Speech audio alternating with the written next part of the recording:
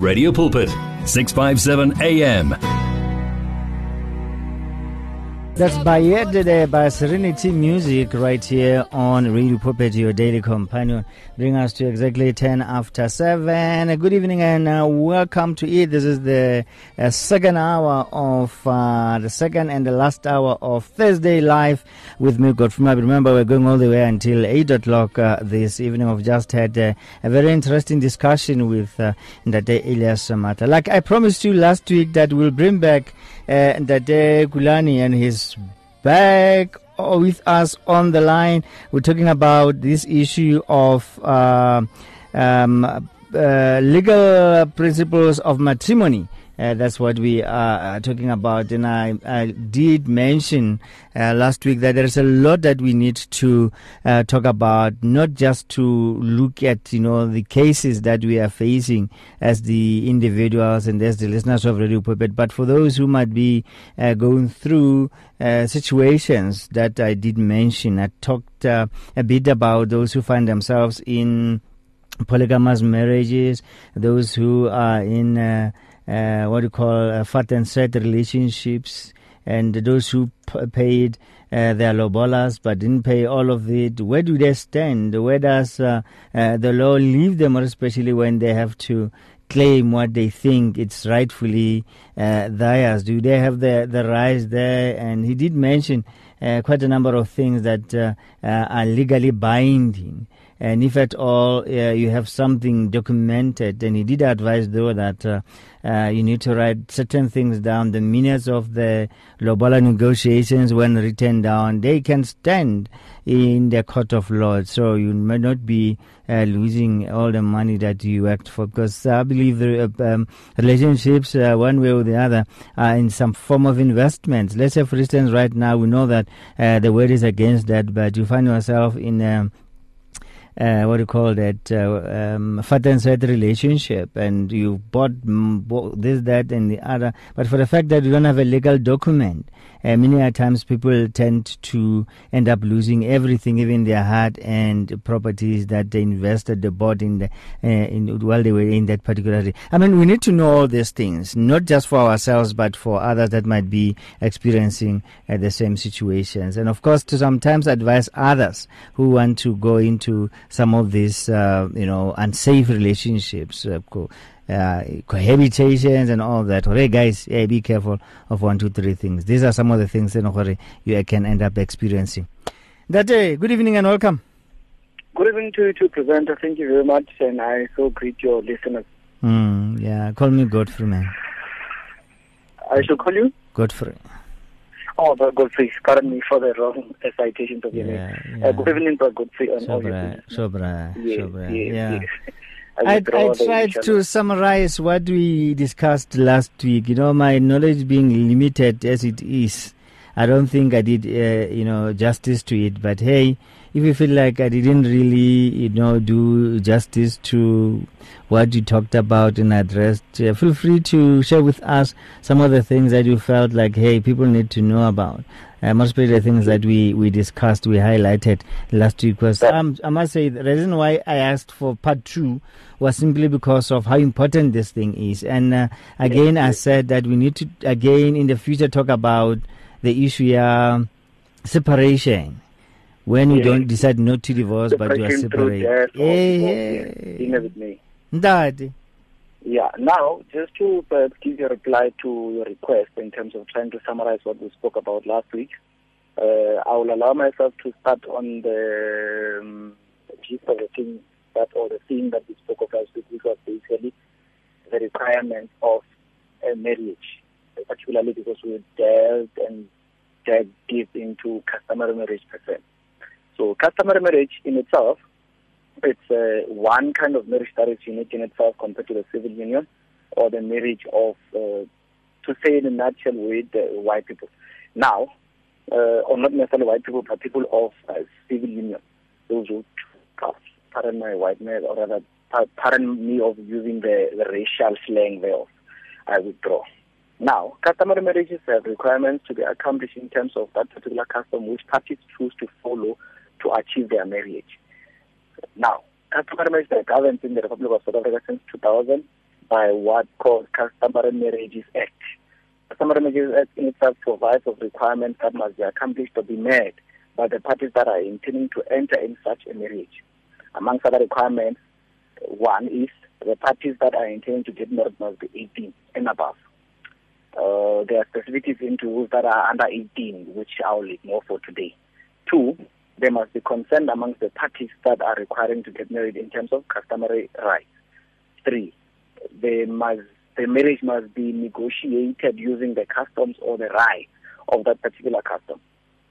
Now, those are requirements of a customary marriage. Now, 3 is the one that is most instances tricky, the celebration of the marriage in terms of the custom or the rights of that particular custom, to that which the people that are marrying or intending to marry are choosing to opt for. For example, you are above 18, both parties are above 18, both parties consent to say, indeed, we want to get married. Customs are different. Some know customs, some do not know customs. And then one does have an intention to get married to a particular individual. Both have intentions. And they do a particular thing, which those that are established in such a custom feel like is not complete to finalize their marriage. And then there's issues after death, after divorce, of saying, was that marriage valid or not? Now, to assist such individuals, we have had in numerous occasions the High Court of the Republic of South Africa, the Supreme Court of Appeal of the Republic of South Africa, even the Constitutional Court assisting us in terms of interpreting Customary Marriages Act per se. Sometimes introducing in the customary custom itself particular things, because you'll agree with me that there is no custom that is static. Custom is also set to change, or sometimes subjected to change due to a change of circumstances, change of the time periods of a particular timeline. Now, High Court or Court of the Republic of South Africa has established that the third requirement, as I mentioned, which is the issue of celebrating a particular kind of marriage using a particular custom, must necessarily not be placed up front.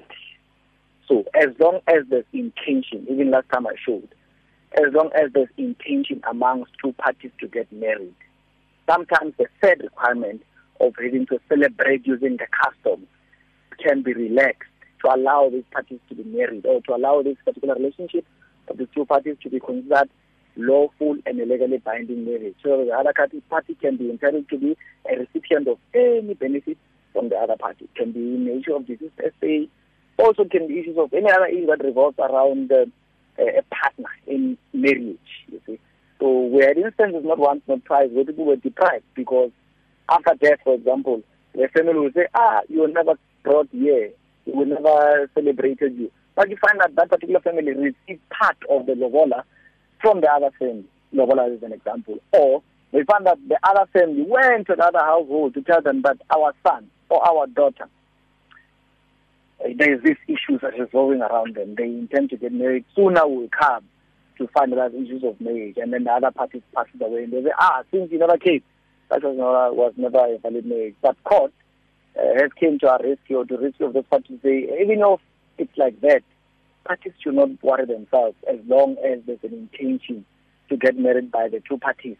And the other party can say there was intention and prove beyond reasonable doubt that indeed there was intention that we will get married. These things were to go to our favor. And then such marriage or relationship will be considered a valid customary marriage.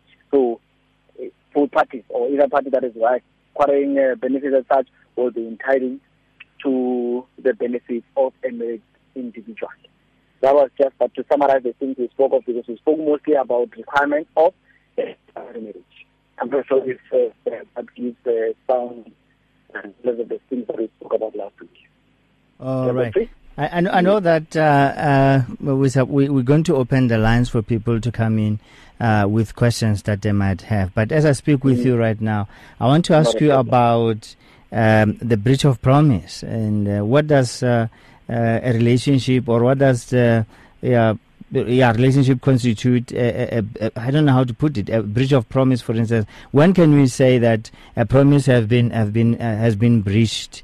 Is it after you promise somebody marriage, or after you said to somebody I love you and the next day you marry somebody else?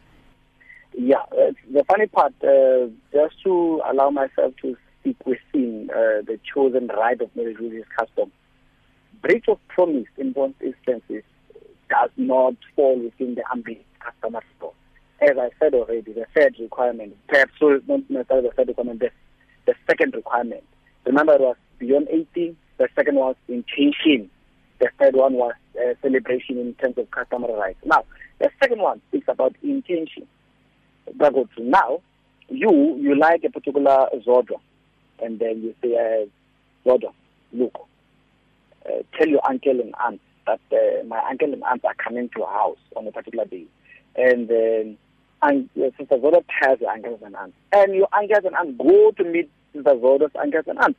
And they tell people that, you know what, Godfrey has an intention to marry Zodwa. That in itself is a promise, right? But that in itself is a requirement to validate a relationship equal to marriage. Now, if now you, Godfrey, go and then marry Nicki Minaj, sorry for the name, you are now, your second marriage with Nicki Minaj is invalid and void because you have intended to marry Sister Zodwa, who your family went to meet a family. Now, the eventuality of your second marriage will be the nullity and voidability of your marriage with Nicki Minaj. So now, Sister Zodwa has got a right to approach the court of law to say, I want to have my benefits given to me because of marriage that I have with Brother Godfrey. So allow me to answer in that session because it falls within the breach, because this person promised through families that they're going to marry the other party. And then yet they fail to accomplish the promise that was established within families. You see? So what they can do is, when there's a breach of that promise, or when there's a breach or failure to accomplish the initiation of that marriage, Sister Zodwa can do as she wishes. If, for example, she's being denied marital rights, one thing that they do when they're denied marital rights is they proceed to divorce, and there's a division of the joint estate. Or if she feels like, no man, this guy is squandering his money and he's not supporting me, they can proceed to divorce, or they can initiate proceedings of spousal maintenance. Whichever thing that Zodwa wants from Godfrey can get as a wife from her husband. So there's no way that Godfrey can breach promise and be let go without a remedy given to Sister Zodwa. I'm not sure if that answers your question. No, it does. It actually clarifies it. It means it's not just a matter of me being excited and say, hey, so shata when them done. But it's when I initiate, the whole process by sending the delegates to a place. The malumas, the mumkulus, okay, I intend to marry Zodwa. That's when Hagsai is when I don't keep my promise. That falls under the breach of promise. Can I be sued for that? In custom, you can't. She can't be sued. What she can do, she can get what she wants. For example, if she's deprived a particular commercial deal in the joint estate, because remember, once you get married, what's yours is hers. In custom, when you get married, what's yours is hers, and what hers is yours. Automatically, except there's what's called an anti-mental contract, in short, an ANC. But if there's no such an ANC, she can then, if she sees that this guy is buying a Cooper for Zodwa, for Nicki Minaj, or this guy is no longer maintaining me, not necessarily children, but me. He's no longer doing my hair he used to do, and she feels like he's entitled to the hair that he used to give her. Perhaps to no hair, but food, a basic need. Food. He's no longer buying his food and electricity in the communal house, or rather in the marital house. Then he can proceed to approach court of law to say, court of law, there's a particular individual here, a husband of mine, is this particular right from the jail. Can you please issue an order for him to give me this? I entitled to me. All right. Firstly. Secondly, if she feels like, oh, you know what, this guy has been working on, and I might as well doing it too much. let me, might as well, we separate. The separation will not be parting ways. It must be through a court order, which is the divorce.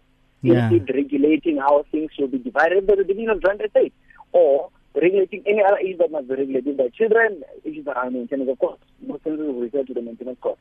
But it must not be in tacitly only. It must also be in expression. It must be expressed within a court order how things must be done. So, not necessarily suing, but you can get your remedies given to you as you are desiring. No, I see.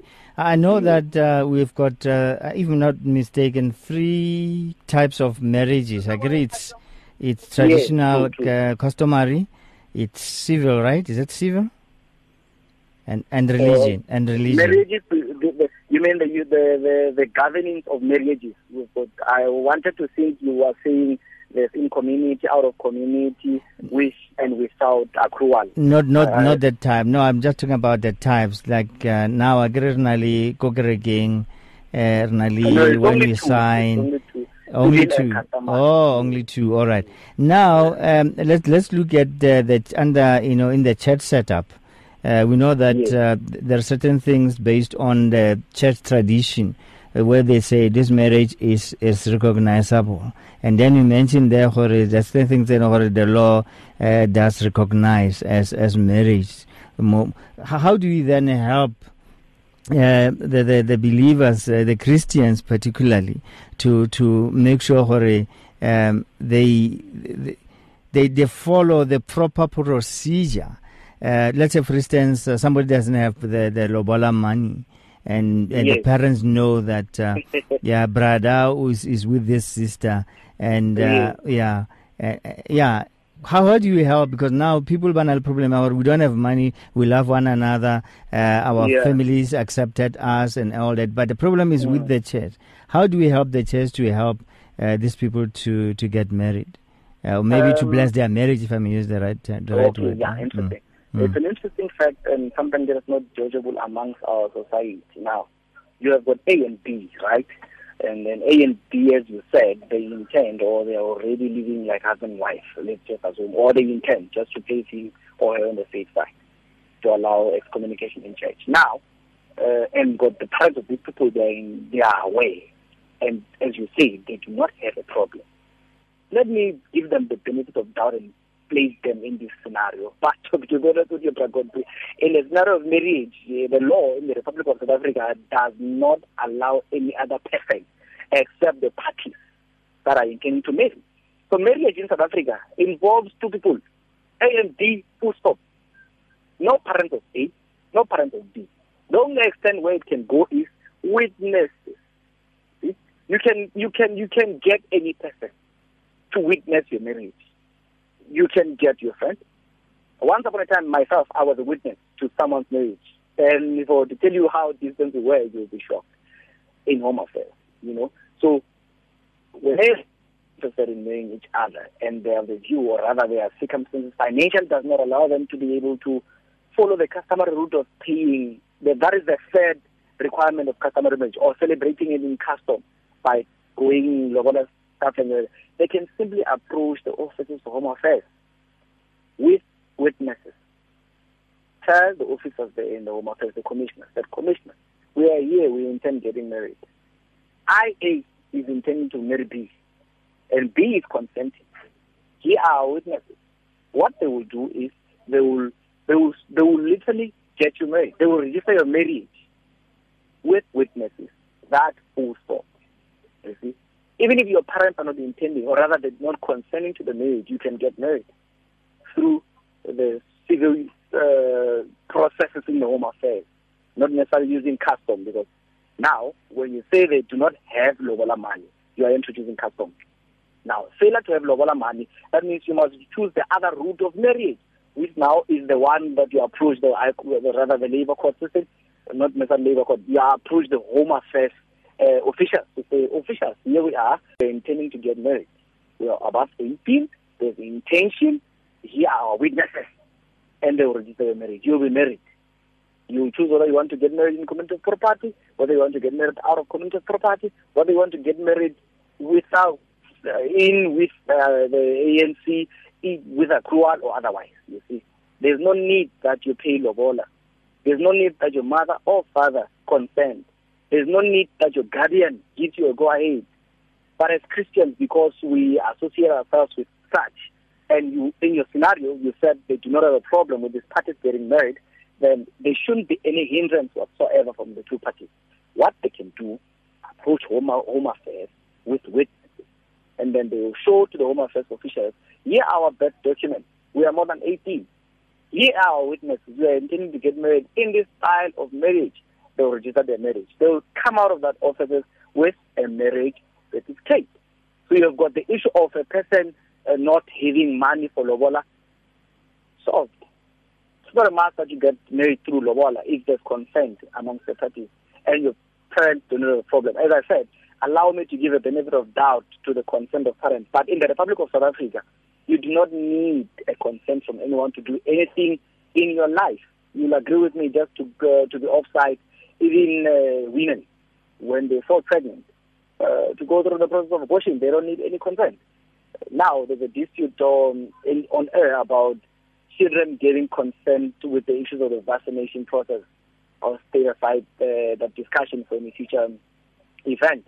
But I was trying to show that in the Republic of South Africa, once you are above 18 or a required age, there is no need for you to get consent from anyone.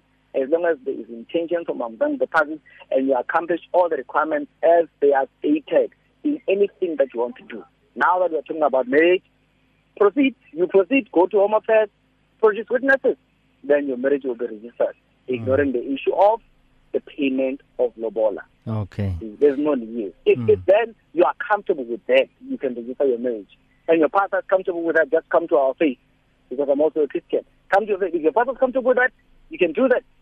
Go with witnesses, register your marriage in Home Affairs, and then you guys are married. That. Thank you very much for your time once again, Mr. Nkuna. And do you have a page on any of the social media platforms?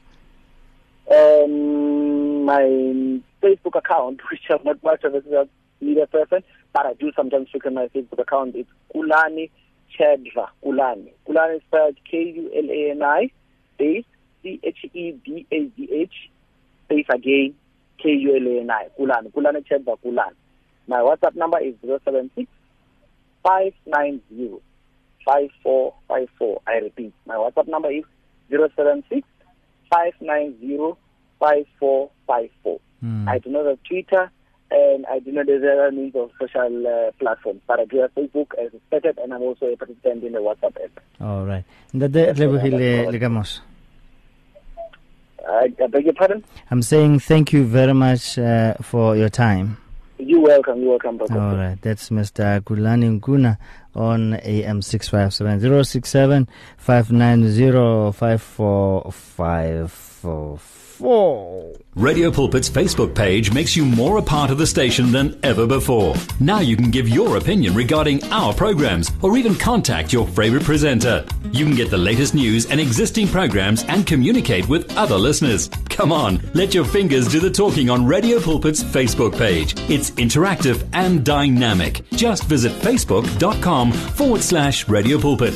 You can now buy your favorite programs and series of the past 38 years on eCompanion, Radio Pulpit's own online shop. Revisit programs by beloved presenters like Justice Chungu, Cecile Burger, Esti Geldenhuys, and Pastor Aaron Jelle. Books and CDs from various authors and artists, as well as Radio Pulpit t-shirts, caps, and other branded products will also be available on eCompanion, your one-stop soul food shop. Visit radiopulpit.co.za and click on shop. T's and C's apply. Download our app now and listen to us wherever you go. Available in the App Store and Play Store. You and 657 AM and life, a winning team on the road to eternity.